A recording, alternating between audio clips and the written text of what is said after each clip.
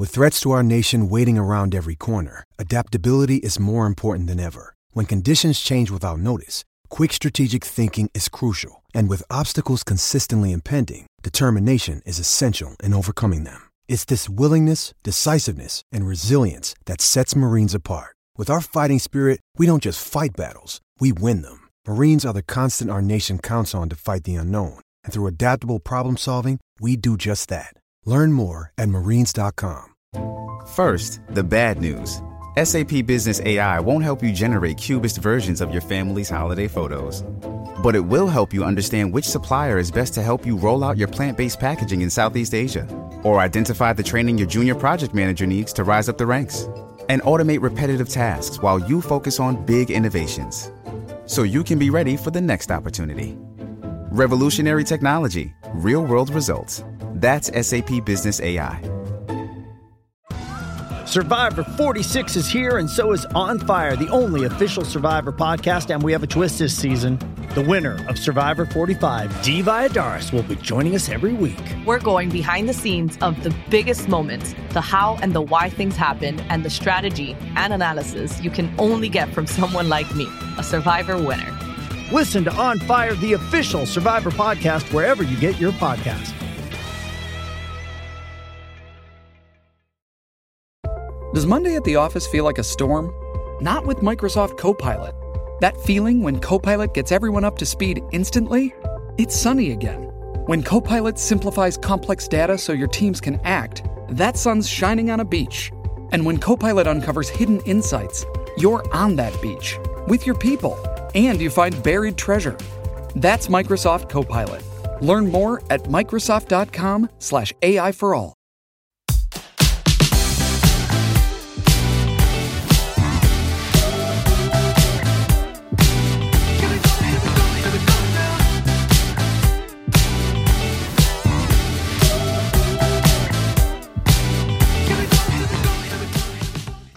Here we go! Another episode of Fish Bites coming at you on the Fish Stripes podcast.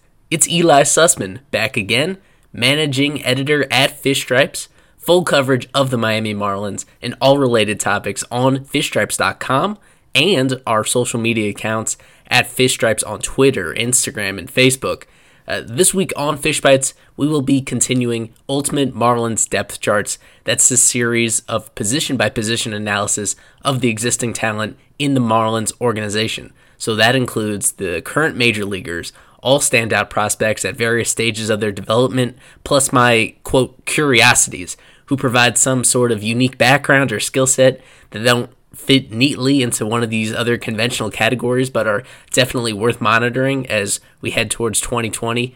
The previous episode was the first in this depth chart series. We focused on the right-handed pitchers, the obvious ones in the major league rotation like Sandy Alcantara, Pablo Lopez, the relievers at the major league level as well, but we went all the way through the organization to the top prospects from Sixto Sanchez and George Guzman to ones that just signed out of this most recent 2019 draft class. So we broke it all the way down. If you missed that one, I really encourage you to go back and check it out on our podcast feed or again on the website. All these episodes are posted there, and we're going to keep these organized as we go to the different positions as this part of this slow part of the offseason goes on. We're taking stock of all the talent at these spots so that we could better understand where the Marlins go from here and how you move forward from a 57-win team to one that's supposed to be much more competitive this next season and then certainly more the couple of years after that. But first, it must be mentioned that I am recording this in the midst of the MLB postseason. It is the 16th consecutive year that the Marlins are not involved directly as one of the postseason teams, but as we've noted all month long, every single team that qualified for the 2019 postseason had some sort of Marlins connection to it. All 10 teams that made it into October as a division winner or a wild card, and that holds true for the two teams that have made it all the way through to the World Series. That World Series starts on Tuesday in Houston. The Astros facing off against the Washington Nationals. The Astros just 2 years ago won their first World Series in franchise history with some contributions from Jake Marisnick. once a big-time outfield prospect in the Marlins organization and originally from the Blue Jays organization, he's now been with the Astros a handful of years, and he's had a steady role as their fourth outfielder, valuable as a base runner, as a defensive replacement, not so much as a hitter, but nonetheless, he's been involved throughout this postseason run and expect to see him in the Fall Classic as well. He's looking for his second World Series ring in 3 years. On the other side with the Nationals, maybe you feel a little bit more animosity to them being a division rival of the Marlins, but they do have some stronger ties than the Astros do. That begins with Anibal Sanchez in their rotation, the very back end of their starting rotation, but he's already had his big shining moment during this postseason. During the National League Championship Series, he had a masterpiece that helped them sweep the series. He pitched Game 3 of the series and had a no-hitter going pretty deep along in that. And very quietly, if you look at his career postseason resume, it's extremely impressive, although he's never been involved with a World Series champ until perhaps this year. He may not be pitching the most significant innings coming up in this World Series, considering that the Nationals had more than a week off to prepare for this. He may be limited more so to mop-up duty or emergencies, but still involved nonetheless, and it couldn't happen to a better guy, so very easy to root for. Also on their active roster, someone that you certainly don't have any fond feelings to as a Marlins fan is Fernando Rodney, 42 years young, I believe the oldest active player in the major leagues right now. And who knows whether he comes back for 2020. This could be some of the final innings he pitches at the major league level. Been bouncing around a lot ever since that brief stint with the Marlins in 2016. And now with the Nationals in their bullpen. He's only pitched a couple times in this entire postseason run, but thus far he's been able to squeak out of those situations without allowing a run, contributing in his own way. If things go according to plan for the Nationals, though, he won't be all that prominently involved in this World Series, you would think. Also off the field, advising their front office is trader Jack McKeon. Even older than Rodney, probably about twice as old as Rodney at this point. I believe this is his first year with a job in the Nats organization. You'll remember that all the way up until the Marlins ownership change a couple years ago, he still had a role with the Marlins themselves, and he provided that nice link to the 2003 World Series champs. So it was disappointing that that had to end, and whether or not that did have to end, that's going to be up for debate, whether they wanted to turn a new leaf or not in those advisory roles. Either way, he's an easy guy to root for, so it's good to see that another team values his input, and I guess he's had the magic touch because this is the first time in Nationals history that they've been able to make it to the World Series. The main reason why I bring up the postseason, actually, is to focus on two guys that are no longer alive in the championship hunt this year. They were just eliminated this past week in the championship series. On the American League side, the Astros had to go through the mighty New York Yankees, and it took 6 hard-fought games for them to prevail. So eliminated in the process was Giancarlo Stanton, the former NL MVP, one of the most productive players in Marlins franchise history, and author of perhaps the single most valuable season by a Marlins player. On the National League side, the Nationals swept through the St. Louis Cardinals, and in the middle of their lineup, another very popular outfielder, Marcell Ozuna, traded right around the same time that Stanton was, and relied very heavily upon by the Cardinals team in order to get to this point. Now that the season is over for those two guys, and for Ozuna now coming up on being a free agent for the first time in his career, I thought it was the perfect time to check in on how those trades have played out. No doubt 2 of the most important trades in Marlins history, and that whole exodus of star players during that 2018 offseason was critical to resetting this team and changing the entire identity that the team had. These guys were right in the middle of it. They were sent to teams that had aspirations of being contenders. I've already mentioned it. Neither of those teams have made it to the World Series in the 2 years with those guys. The Marlins overall got 7 players in return of those 2 trades, with the hopes of those players plugging a lot of holes for the Marlins for the foreseeable future. In 2018 and 2019, we saw some glimpses from players involved in those trades, and it's too early still to pass final grades on how those deals went down. I know that people want to jump to those conclusions, but until we see what the Marlins actually get from these guys as part of their core moving forward, and whether that actually leads to anything substantial for the team as a whole, it still seems a little bit premature.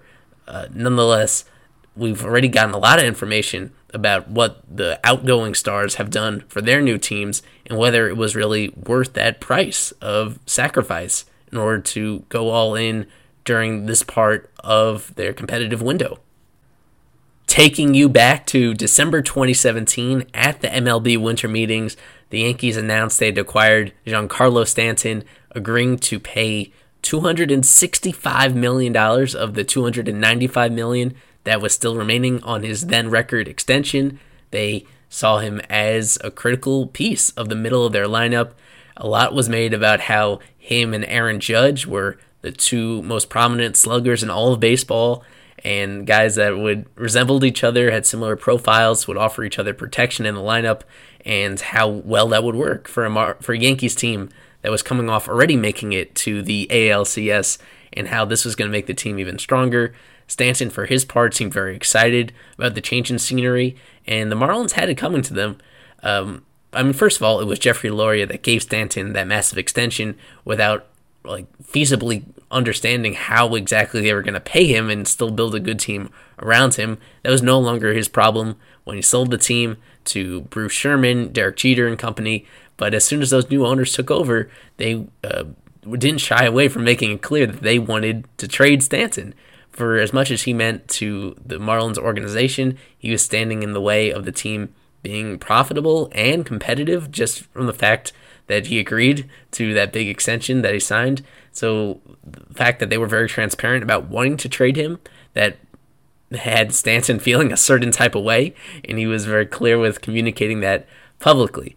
So he goes to the Yankees, and from the very beginning of his season, he gets off to a slow start, which is not unusual for Stanton. If you had known his history with the Marlins earlier in the decade, getting off to slow starts, generally being a streaky player.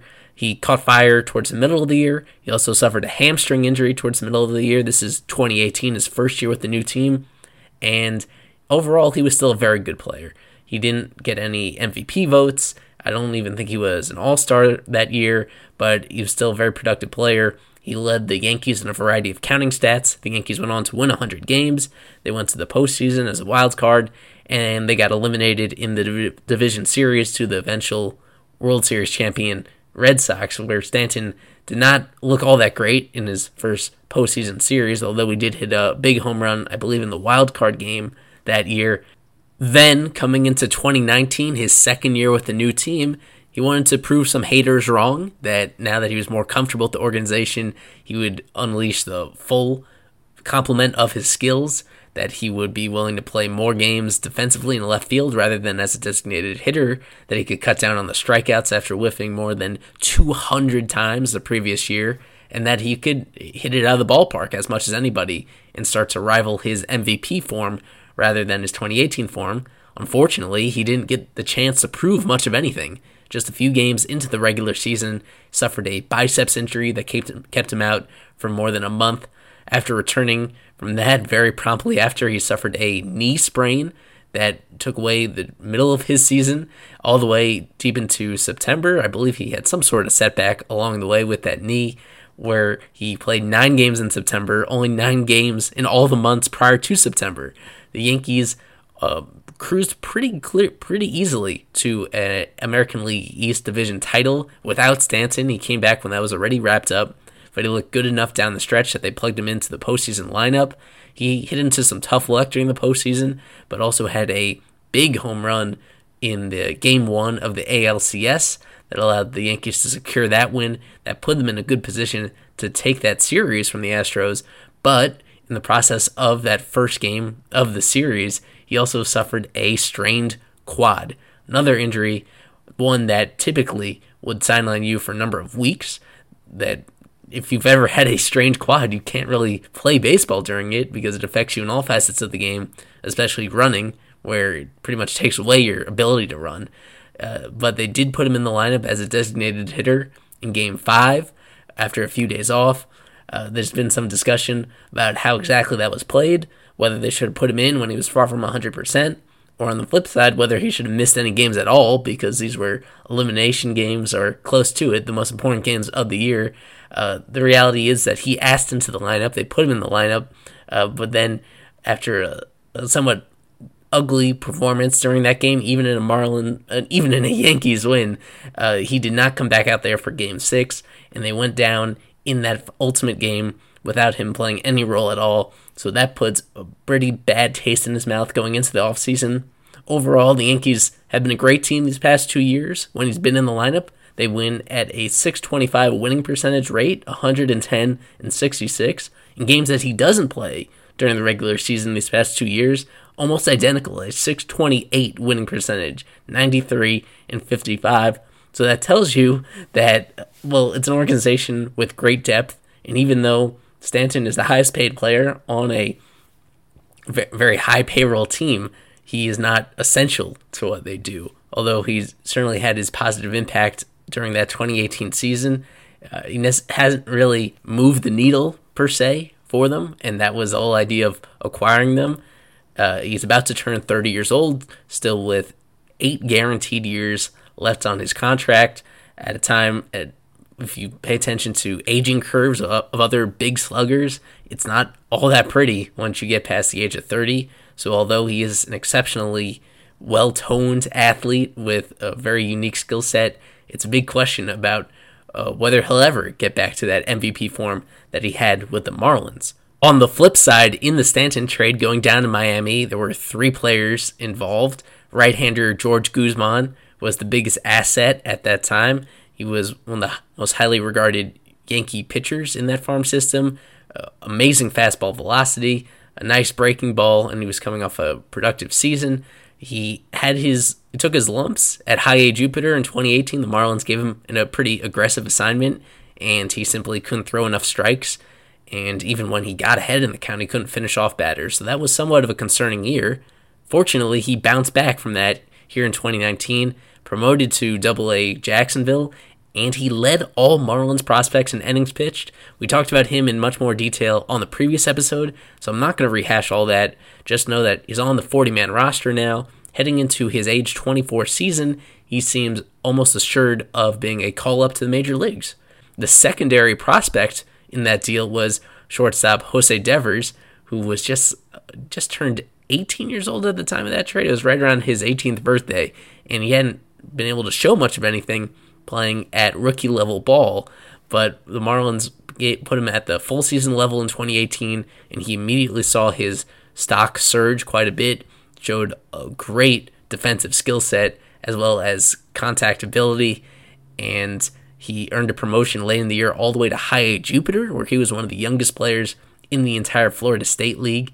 That rise has continued somewhat here in 2019, where with Jupiter, he got off to a sizzling start at the plate and in the field, one of the better players on the team at age 19, but he suffered an injury pretty early on that took him out for a few weeks, and then when he came back from that, he suffered a second injury, a forearm strain, that wiped out most of his summer, which is why he's still playing baseball right now in the Arizona Fall League to make up for some of his mixed at-bats.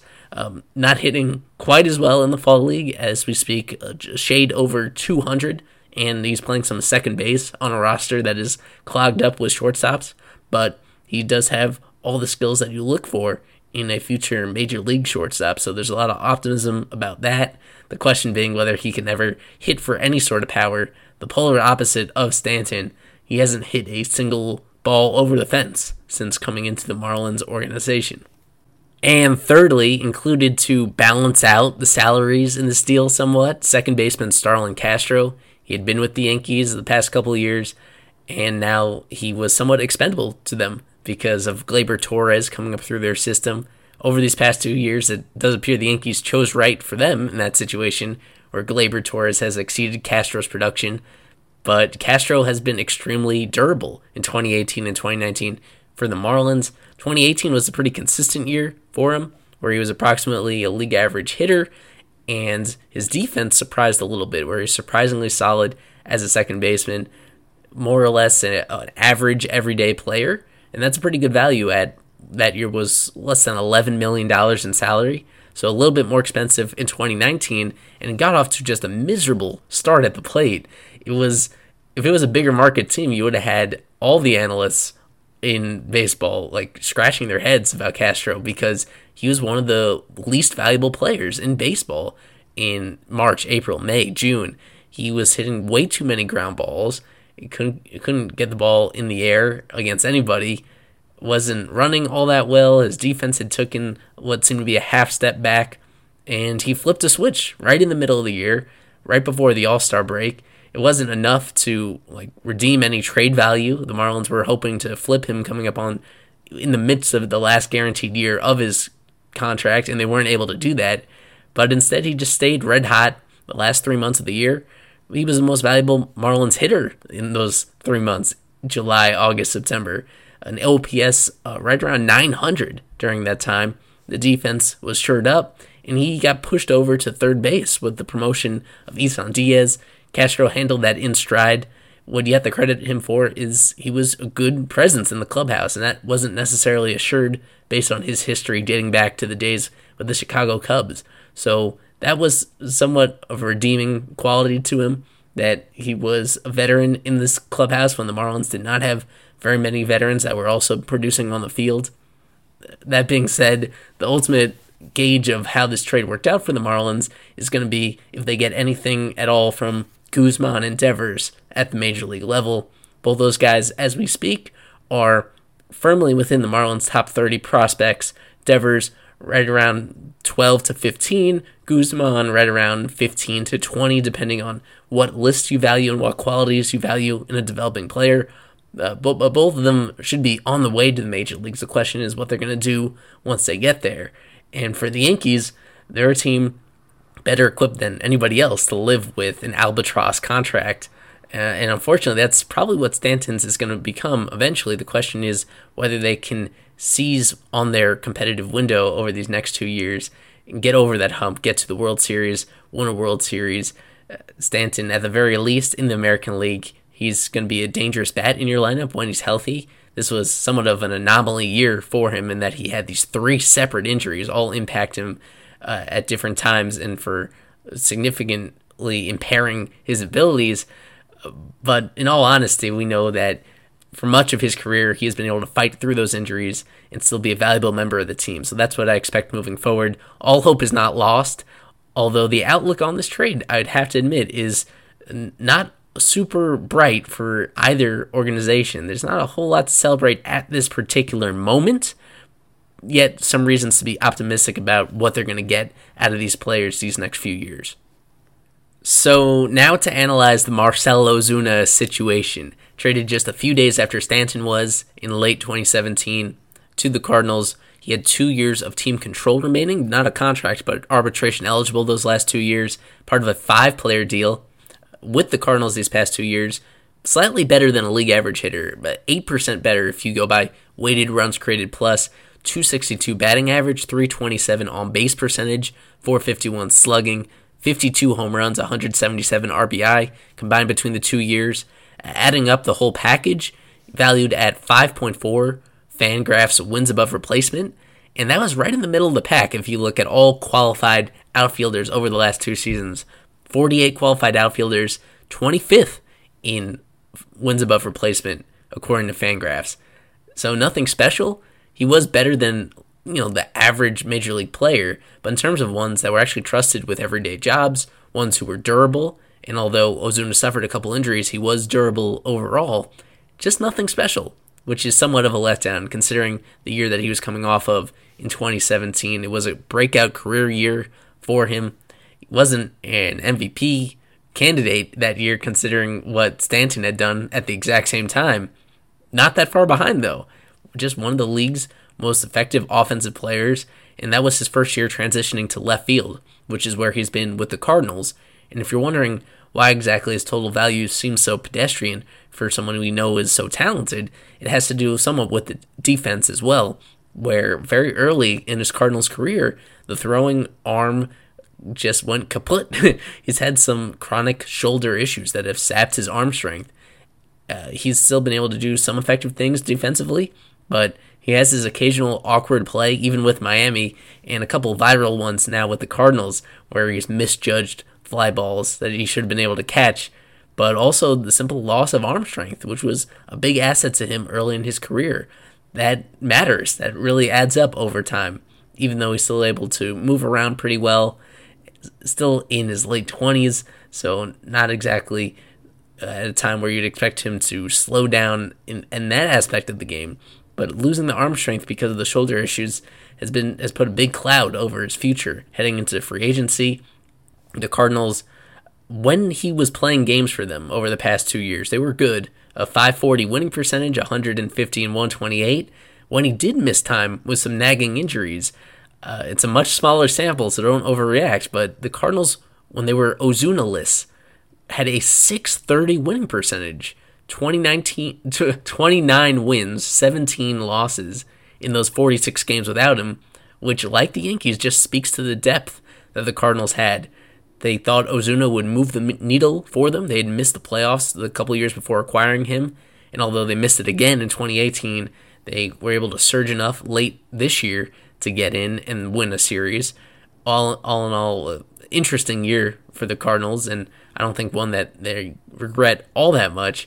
But they gave up a lot of quantity in this deal at the time. It was perceived to be quantity over quality without any slam dunk major league difference makers that were being traded from their farm system. But as it turns out, they just have a lot of outfield depth in their organization, guys that bring different skill sets. And although Ozuna was helpful, I think they're always going to be questioning whether or not he made their team dramatically better over these past 2 years. On the other side of the equation, the headliner at the time, and he's hoping to prove himself to be the most valuable piece involved, was Sandy Alcantara.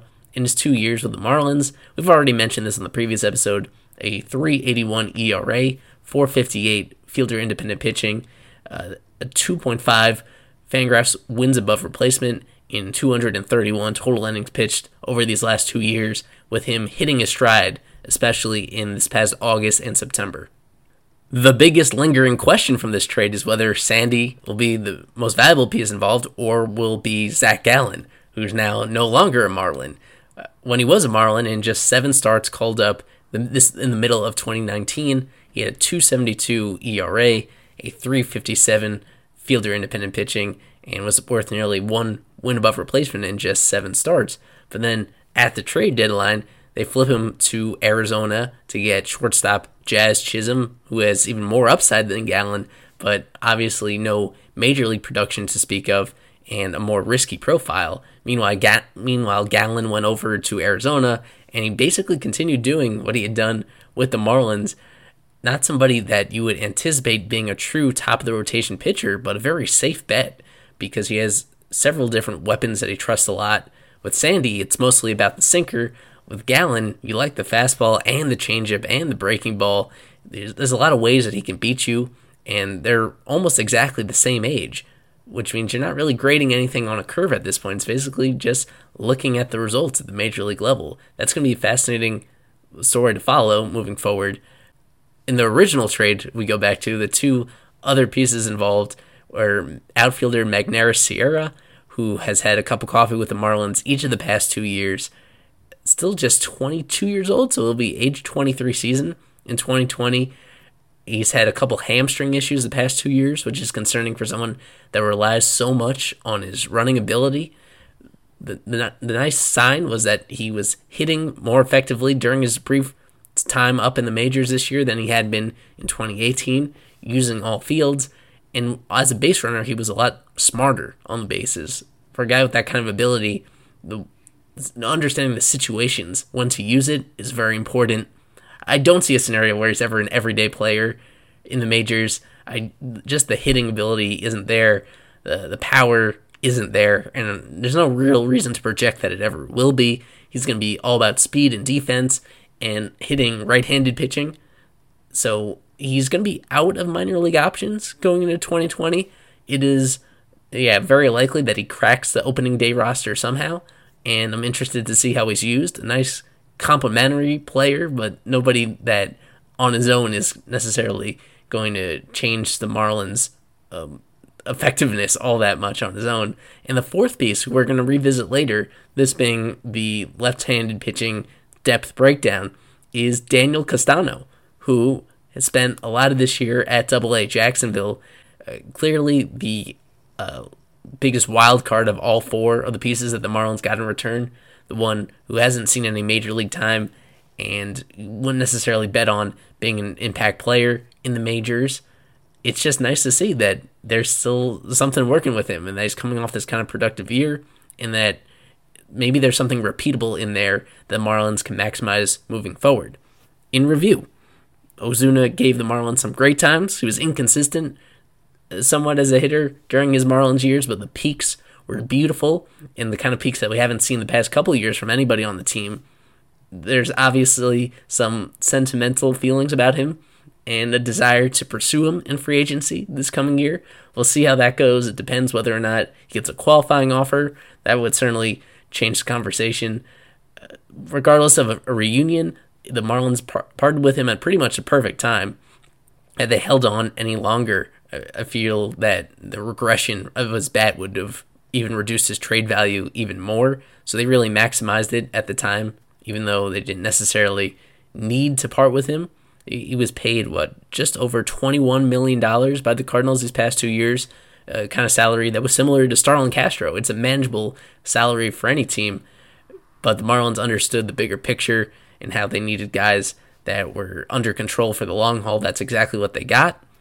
The question is going to be how Sandy progresses from here and whether he can continue being a reliable starting pitcher or if he could take a step beyond that and be a perennial all-star pitching near the top of the rotation.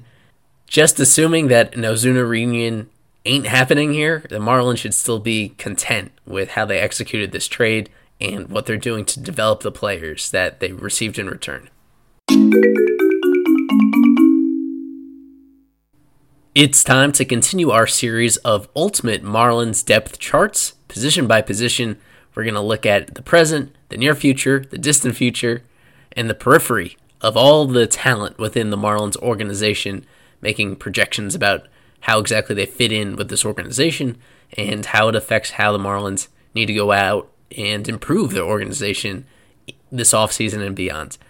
We did the right-handed pitchers in the last episode, so this is just the left-handed pitchers. Left-handed pitchers. I emphasize that because if there is a significant pitcher that the Marlins have that is not mentioned in this next segment, it's because he probably doesn't throw with his left hand. He's a right-handed pitcher. Like I said, go back to the previous episode for all the righties.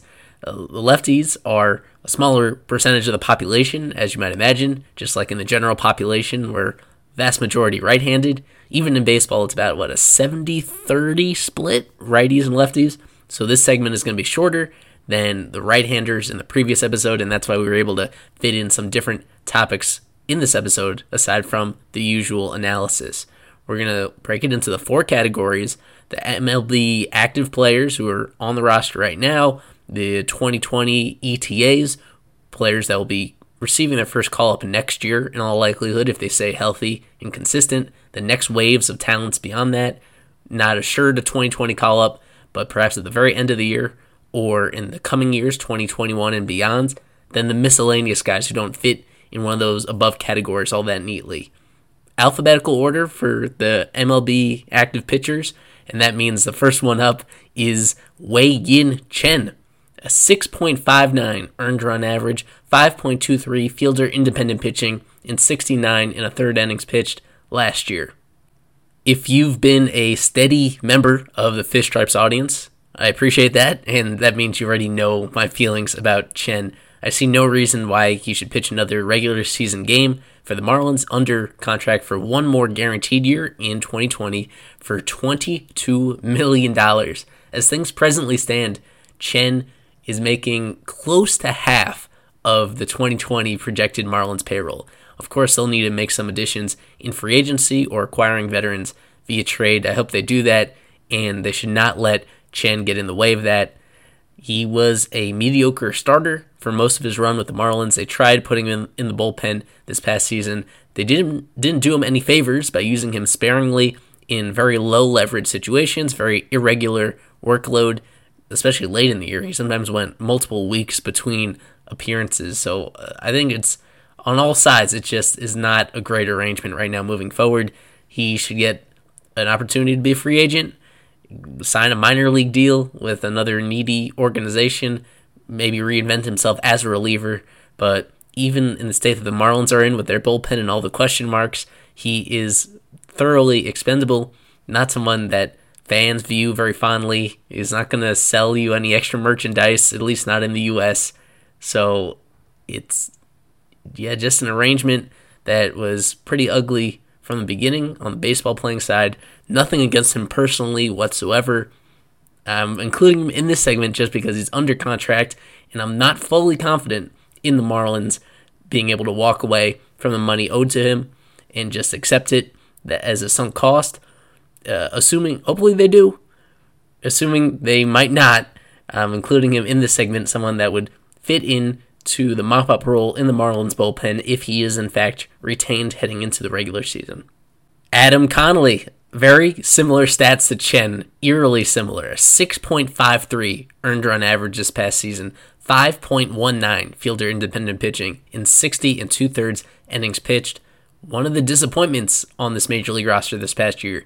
Despite the low expectations for the roster overall, there were certain individuals that we hoped would sustain their level of performance or take a small step forward, and Connolly took a big step back.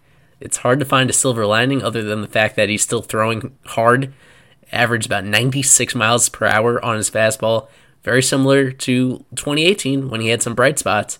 But the big difference this year, and we had a longer analysis on the website pointing this out, is the deterioration of his changeup. For whatever reason, he was not fooling hitters the same way this season as he did the previous year in his first opportunity as a consistent reliever. The key to that pitch, of course, is making it unpredictable in regards to the fastball, imitating your delivery and the movement. Well, not the movement, the delivery of those pitches such that the hitter can't tell the difference until it's too late. But Connolly's changeup was simply not as good this year, didn't move the same way, and it was hit a lot harder. All of his pitches were hit pretty hard despite the velocity that he had. It's very hard to find any bright spots in his performance, just consistently bad this year. It started him in high leverage situations, and from there he lost Don Mattingly's trust. Arbitration eligible heading into 2020. No sure thing that the Marlins are going to tender him a contract because he's going to be in line for well over $1 million. And if they were to, let's say, non-tender him and re-sign him, they could probably get him at a lower guaranteed money. That's the nature of the business. He's worth a flyer, unlike Chen, because of the raw stuff, because how recently, in early 2018, he looked to be a competent reliever. So worth a flyer, even if they non-tender him as someone they might want to re-sign. For the time being, though, again, he's under control for this coming year via arbitration heading into his age 30 season. Harlan Garcia, the best reliever on the Marlins in 2019. He posted a 3.02 ERA, 3.77 FIP in 50 2/3 innings pitched. It may seem like an eternity ago, but he actually was not on the opening day roster for the Marlins. He still had a minor league option, and they used it, coming off a very shaky 2018 that had me concerned especially of how hard he was hit for the majority of the season, how uncomfortable he looked in a relief role after they gave him that opportunity to start early on. This time in 2019, they fully reverted him back to relief work, at times stretching him for multiple innings, but for the most part, just 3 outs, 4 outs, pretty conventional type of stuff. He had a very long scoreless streak right in the middle of the year. That was a lot of fun to follow. Never going to be someone with a super high swing and miss rate or a strikeout rate overall. That includes this year as well, but he did make a lot of positive strides in that area. That was the biggest weakness last year, is that he simply could not get the ball by hitters, couldn't finish him off, and eventually they got a pitch to hit. This year he was more efficient with his pitches, took a big improvement with his changeup. Where Connolly moved backwards, Harlan was just the opposite. It was one of the better changeups in all of baseball this year. That's a pitch that the Marlins emphasize in teaching their young pitchers, and Harlan has really taken to that well. So the peripherals pretty closely back up the ERA, although not perfectly. He had some success against both righties and lefties, and that's a trend that you'll be noticing, is that not all that significant platoon splits from most of these left-handers. The reality is that the rules are changing in baseball, beginning at the major league level in 2020, where relievers, all pitchers, are expected to face at least 3 batters or finish an inning. The days of a loogie, a lefty one-out guy, those are going to disappear, and so you'll need lefties that can get out all types of opponents. Harlan looks to be that type of guy. He's still affordable for another few years, controllable via arbitration in 2021 and beyond. A nice bounce back from him. Very reassuring that there's at least one lefty in this bullpen that the Marlins can trust heading into the new year. Brian Moran brings a big contrast in styles. He put up a 4.26 ERA, 4.00 FIP in 6 1/3 innings pitched as a September call-up. Very low arm angle, even lower than Conley, almost sidearm. It doesn't rely on velocity whatsoever. I'm not sure he threw a single pitch over 90 miles per hour with the Marlins, and that slow slider gets into the low 70s. So the speed differential is there as long as he's able to repeat his mechanics. Throughout most of the year, he was with AAA New Orleans and did a good job there. When you consider it was an offensive-friendly environment, run scoring spiked all across the Pacific Coast League with the new baseball that they were using. And so for him to have an ERA in the 3s at that level is practically being dominant. He pitched in a lot of high leverage situations down there. Not quite as money up in the big leagues. His signature moment, obviously his major league debut, coming against his brother, his younger brother, Colin Moran, and he struck him out on a full count. So that's one of the top moments of the entire Marlins season, I think, because of all the work that Brian Moran put to get to that point. 31 years old, and he had bounced around a bunch of different organizations before finally getting a call-up with the Marlins. If they keep him on the 40-man roster, he's controllable for plenty of years to come, just as any rookie player would be. The track record at the major league level is obviously very limited. The fact that he is a different look from the conventional reliever is something the Marlins should put a value on. I imagine he's going to stick with them throughout the offseason and get an invite to spring training in order to try to better establish himself as a legitimate weapon with that unique arm angle and the stuff that he has. Just a good feel-good story that the Marlins have had. Recent history has had not great results from these feel-good stories over an expanded sample size. Hopefully, Moran will be an exception to that. From Venezuela, Jose Quijada, who was a rookie this past year for the Marlins, put up a 5.76 ERA, a 7.66 fielder independent pitching in 29 2/3 innings. Called up, sent down, several times during the season. Overall, just he was bad. And the issue was simply throwing strikes with his fastball command, missing constantly up in the zone. Almost a batter per inning this year was either walked or hit by a pitch from Quijada. I mean, it's one thing if your whip, total base runners allowed, is 1 per inning, but to essentially give away base runners 1 per inning throughout what was a partial season in the big leagues is really concerning. He had taken a big step forward in 2018 across a few different levels, and that gave reason for optimism. But in 2019, even at AAA, struggling with his command as well. A young guy, and the velocity is pretty above average, especially for a left-hander. If you hit 95 from the left side, that's not something you see very often. The Marlins can be somewhat patient with him. He does have another minor league option to go. They can try to DFA him or place him on, get him through waivers and outright him off the 40-man roster. I think based on what he's shown this year, there's not going to be a whole lot of interest in him. But if they don't want to take the risk, I can also understand keeping him on the 40-man. And maybe he showed up in spring training and he's made some mechanical adjustments. You like the arm, and he is a fun spectacle to watch. He's really animated on the mound. The results, though, were simply unacceptable from Quijada this year. And now the complicated case of Caleb Smith, a 4.52 ERA, 5.11 FIP in 153 1/3 innings pitched at the major league level.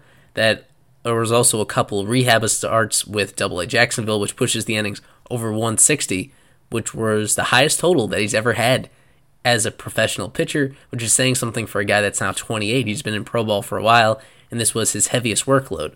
He was coming off of surgery on his left lat.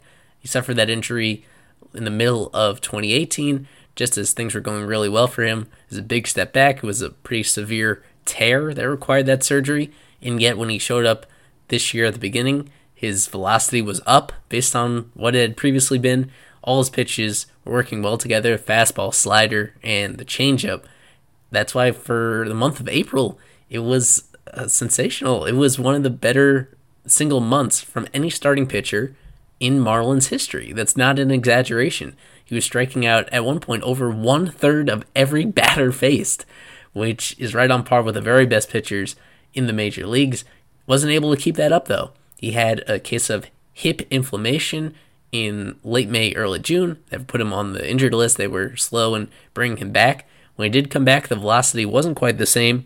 But more importantly, the one trend that bothered me, and I'm sure he had a decent reason for it, it wasn't purely coincidence, is that he shied away from using his changeup. To be a starting pitcher with only 3 pitches is somewhat unusual in the majors these days, and if you're going to seldom use one of those pitches and not going to use it at any meaningful counts, the way that Caleb did in much of August and in September, then you're really putting yourself in a tough position. So I'm not entirely sure why he did that. The results were lousy for that stretch of time.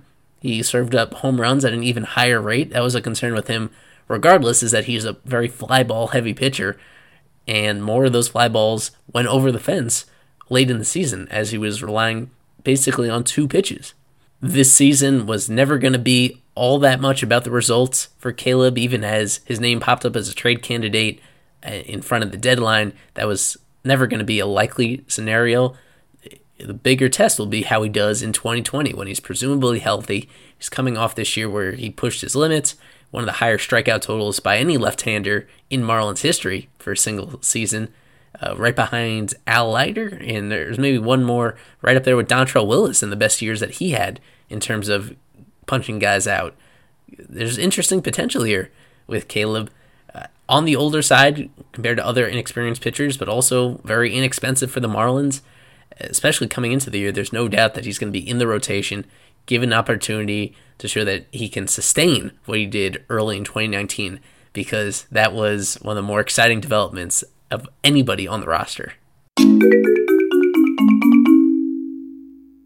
This category of 2020 ETAs, guys with a 2020 estimated time of arrival to get a call-up for the first time this coming season, is going to be a very quick one.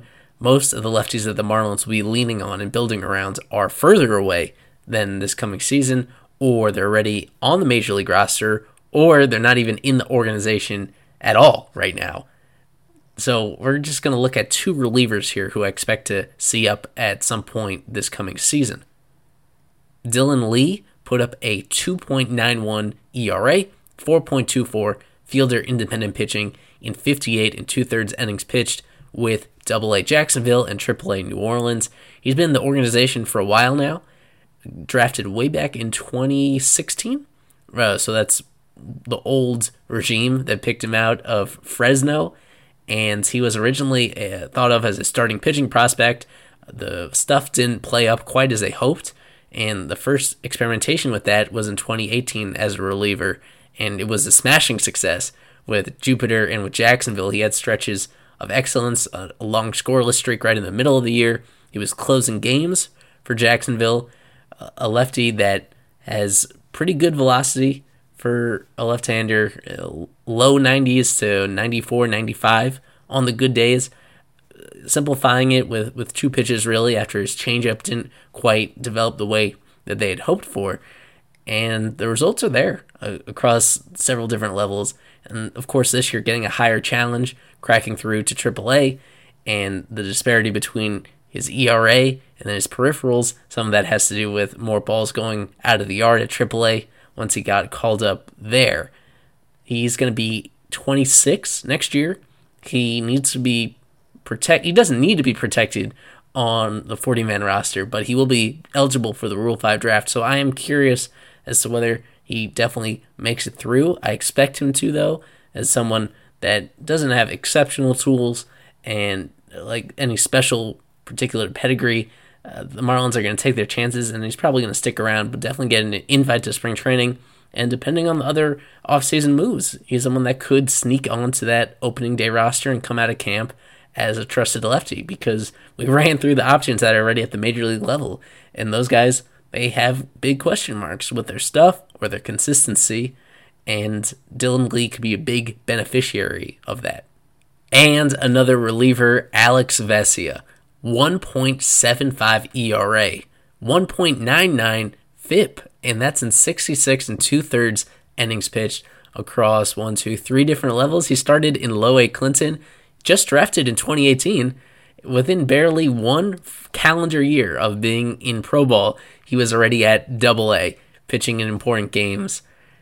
Just sensational, striking out 100 batters strictly as a reliever in the minor leagues in that shortened season is extraordinary, and they didn't want to end his season there. Vesia is still pitching as we speak in the Arizona Fall League, and he has not allowed a run.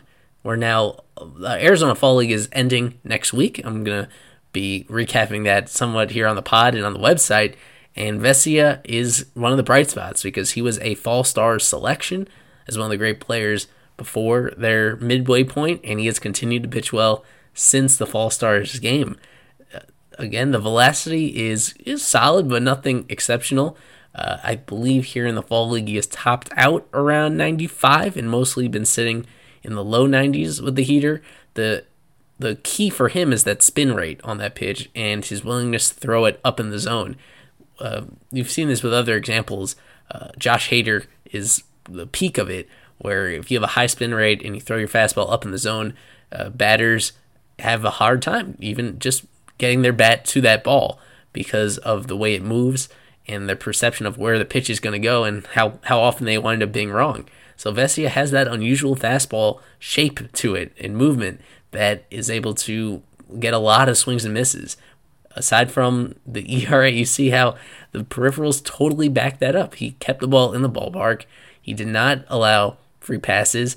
He was one of the bottom line best relievers in all of minor league baseball. That's why he's nominated for one of the Milby Awards for best reliever that you can vote on the minor league baseball website, and I encourage you to do that. He's close, even as a guy that was just drafted in the very late rounds of 2018. I expect to see him before the end of the year. The reason being that he's just been so consistently good at all these levels of competition, and we know how needy the Marlins are for relievers that can get outs consistently. He is someone that looks like a key contributor for the Marlins in the long term, and a great pickup to get him as late as they did in the draft. Hey, it's Kaylee Cuoco for Priceline. Ready to go to your happy place for a happy price? Well, why didn't you say so? Just download the Priceline app right now and save up to 60% on hotels. So whether it's Cousin Kevin's Kazoo Concert in Kansas City, go Kevin, or Becky's Bachelorette Bash in Bermuda, you never have to miss a trip ever again. So download the Priceline app today. Your savings are waiting. Go to your happy place for a happy price. Go to your happy price, Priceline.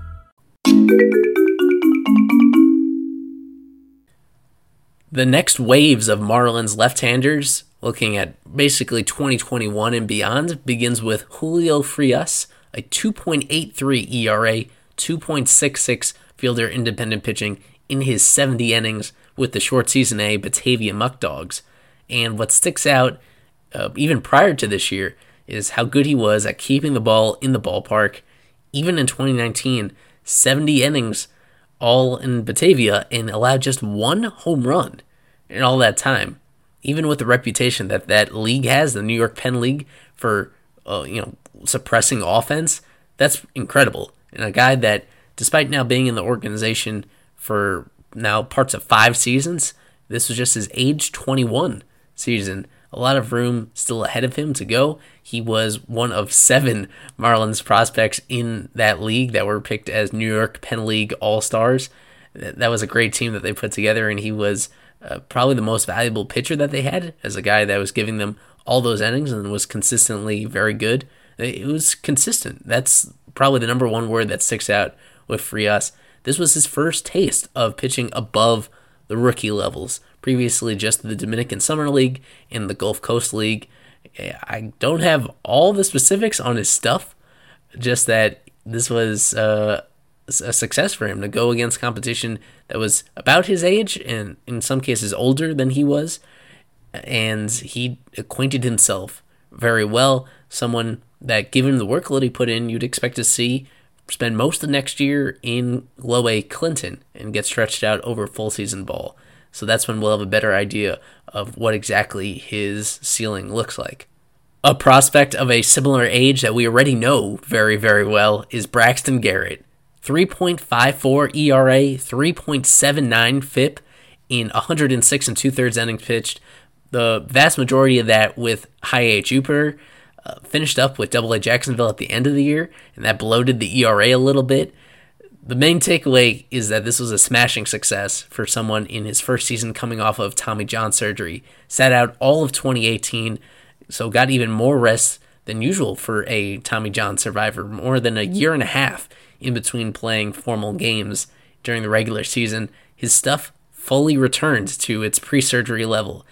Fastball velocity getting up into the mid-90s, in that plus swing and miss curveball that has such a big drop to it, and that he's able to throw for a strike when he needs to as well. Those two weapons alone make him a very exciting pitching prospect no matter what his future role is. If you look at his frame and you look at the control that he's able to have with these pitches, it gives you a lot of reassurance that he's going to be a rotation piece long term. So he could build up the innings from here. This was a good start. Yeah, if he expands even more than that, then by the time we get to 2021, he could already be a full-fledged major league starting pitcher. The ceiling that he has, Braxton Garrett, is maybe the highest out of any left-hander that we've discussed or will discuss in the entire Marlins farm system. He could be an all-star caliber starting pitcher in the major leagues if all goes right and he stays durable from this point forward.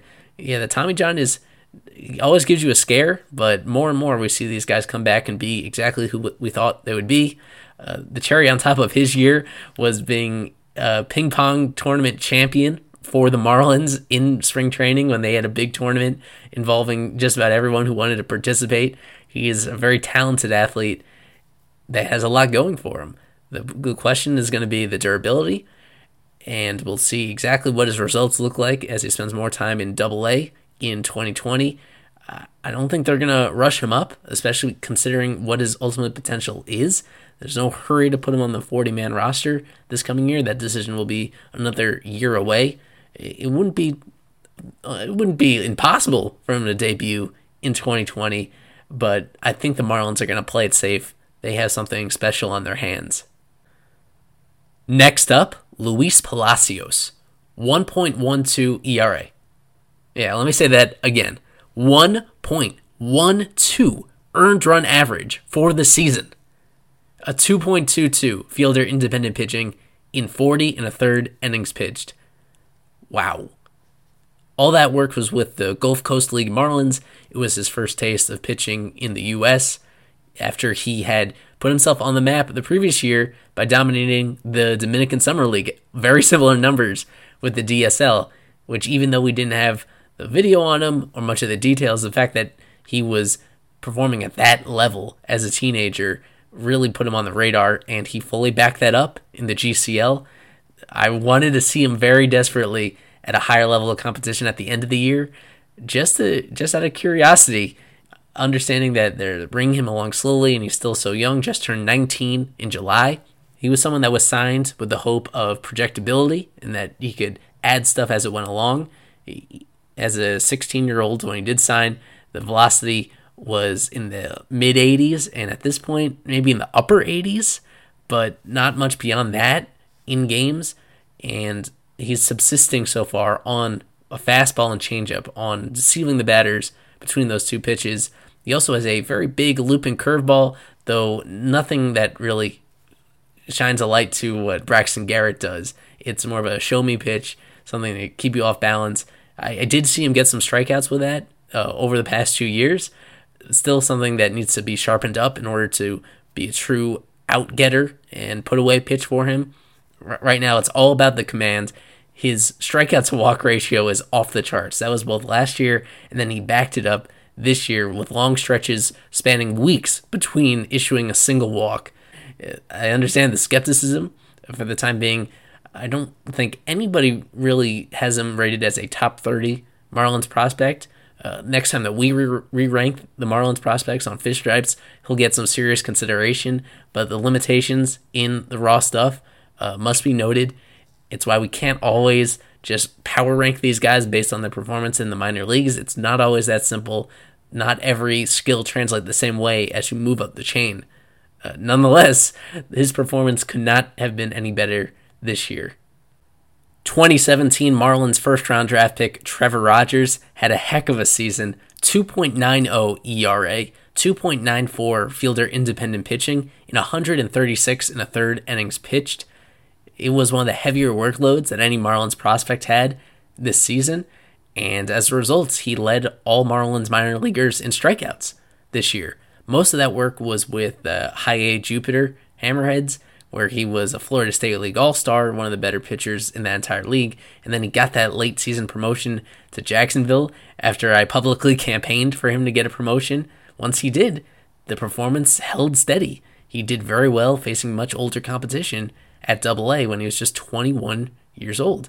This was his first full pro regular season, where he pitched all the way from April through early September. So he really built up to innings that he hadn't previously endured, and sets him up really well to take off next year. And so I can understand why there's some expectation that he could be called up by the end of 2020 just because he's going to be all stretched out.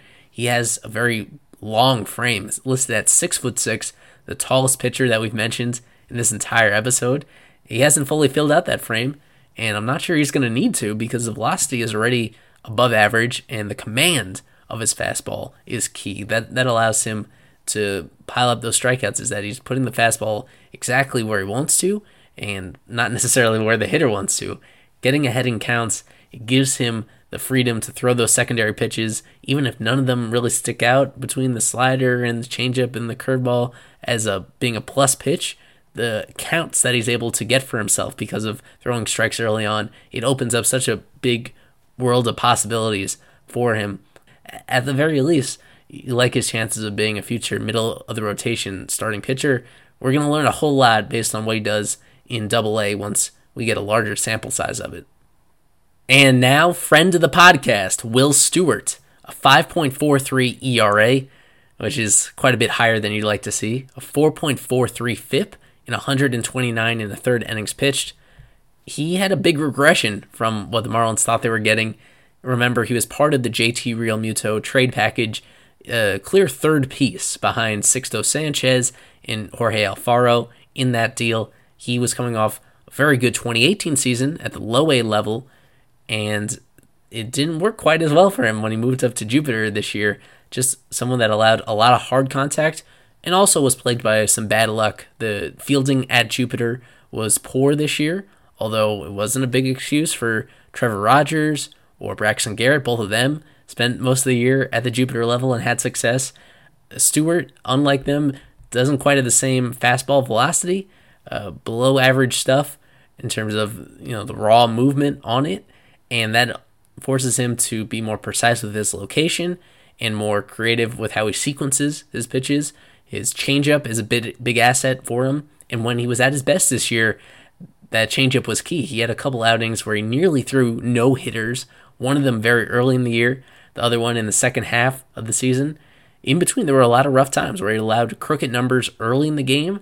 First time through the order, that made you scratch your head as to why that was happening and what was off with him. Yeah, his margin of error is thinner than most of these prospects because of the lack of velocity and some questions about the quality of his breaking balls. And the one particular trend that sticks out is how high his ground ball rate was when he was successful with the Phillies. 64% ground ball rate between 2017 and 2018, one of the very highest in all of minor league baseball at any level. And that came down a lot in 2019, where it was in the low 50s, allowing more balls that are line drives or in the air. And when you do that and they find grass or they go over the wall, it creates a lot more damage. So it's pretty simple. What's not quite as simple as understanding what the differences were for him, whether his approach changed at all, or it was simply a matter of higher quality hitters that were able to square up his stuff. He will be eligible for the Rule 5 draft this coming year and is not currently on the 40-man roster, so that'll be an interesting decision for the Marlins to make. He's only 22 years old, and when you're facing older competition and on his best days being successful, knowing that he can throw strikes with decent consistency, I would imagine that the Marlins protect him. For the time being, focus on the fact that Will Stewart's fielder independent numbers were adequate. Noted that it's a pitcher-friendly league that he spent the time competing in. There's still a lot of hope for him to ride in the ship moving forward. And here are my miscellaneous left-handers in the Marlins organization, beginning with Daniel Castano. He put up a 3.48 ERA, 2.67 fielder independent pitching. That's excellent. In 119 total innings. He was a throw-in in the Ozuna trade, the fourth piece included in that, who was recently out of college and was putting up some nice numbers in the very low levels of the minors. He's always been a guy that can attack the strike zone, and that was about it. There were questions about the stuff. Velocity is below average, and all of his secondary pitches were a big question mark coming into the year. He had some issues keeping balls in the ballpark, which is a big red flag when you're pitching against similar age competitions and you're getting barreled by them. It raises questions about whether your stuff is good enough to compete. Even earlier this year, he had some rough patches while he was with Jupiter, and he straightened it out. It's a little unclear what switch really flipped for him. He got a promotion to Double-A Jacksonville when they needed an extra arm in the bullpen, and then as the season wore on, there was an opening in the rotation, and he squeezed into the rotation. He had already been stretched out in previous years to be a starter. The question was whether he was capable of getting multiple times through a lineup and still being successful with that high 80s fastball in the questionable secondaries, and he answered it with a pretty emphatic yes. He was one of their hottest pitchers during the middle of the season, had an insane streak where he piled up almost perfect strikeout to walk ratio over a series of a handful of starts in Jacksonville. One of the single best games I witnessed all year from Marlins prospect was his complete game victory for Jacksonville in the middle of the year, where he racked up 13 strikeouts, which was easily a career high, and that's a career high for even some great top-of-the-line pitching prospects. He had an excellent changeup, it seemed, working in that game, and that was something that people didn't believe that he had entering the year.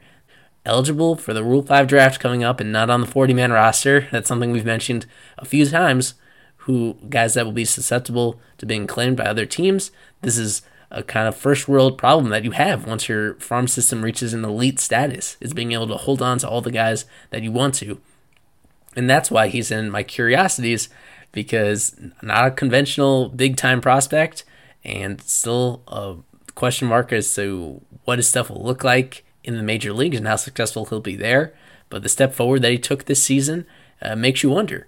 So he's one of the more mature pitchers that they have who will be vulnerable to the Rule 5, and I think it could go either way with whether or not he gets drafted or not, depending on what a team that's drafting in that position needs from the Marlins. But he's someone that the Marlins would be pretty happy if he's able to sneak through the Rule 5. Sean Gunther put up a 2.02 ERA, 3.01 FIP in his 71 in a third innings pitched with Clinton and with Jupiter. He has an amazing ability to pound the strike zone and make the batters do something with it.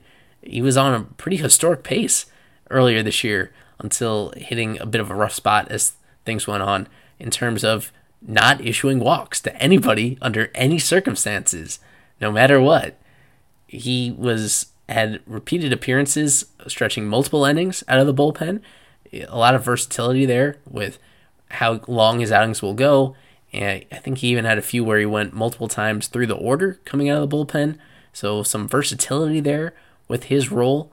The raw stuff once again, like Castano, it's not going to blow you away, but the fundamental ability to throw pitches where you want them and get yourself into favorable counts, that goes a long way.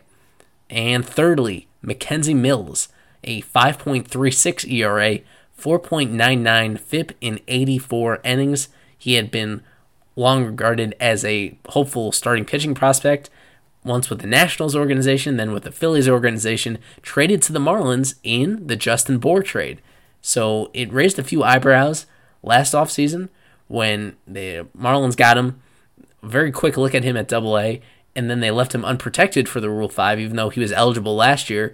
He did not get picked up, and the Marlins had another year to figure out exactly what he is, and they didn't get any definitive answers this year.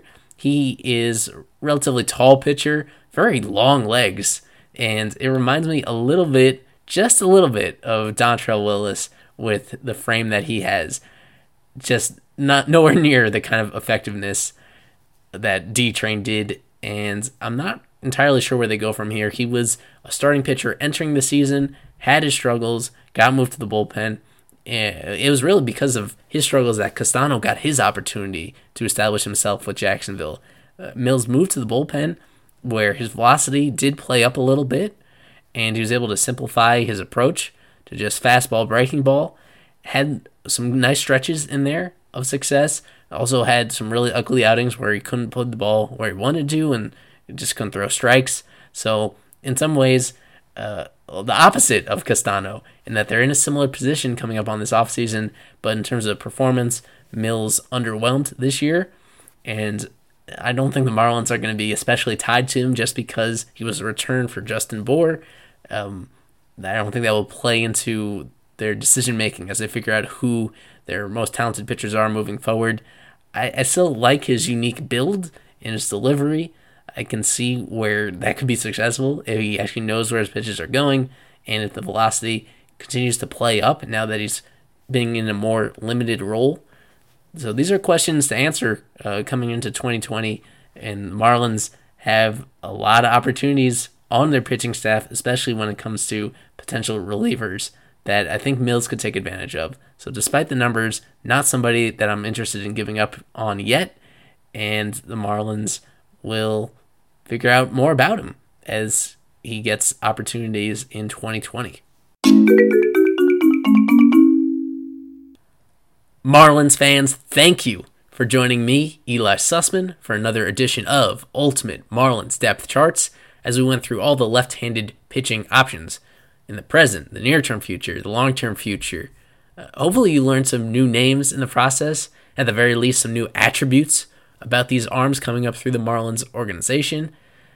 Personally, I think it is important for the Marlins to go after some left-handed pitching this offseason, preferably in free agency. Take a gamble on some guys on one-year deals, whether it's a veteran lefty to eat up some innings. I know Gio Gonzalez is a very popular selection because of his Hialeah roots. Even in the bullpen, some lefties that have swing and miss ability, because that's something certainly lacking from the names that they currently have slated for those roles. You're relying on some good health and some good bounce backs for this pitching staff just to be adequate in terms of getting opposing lefties out.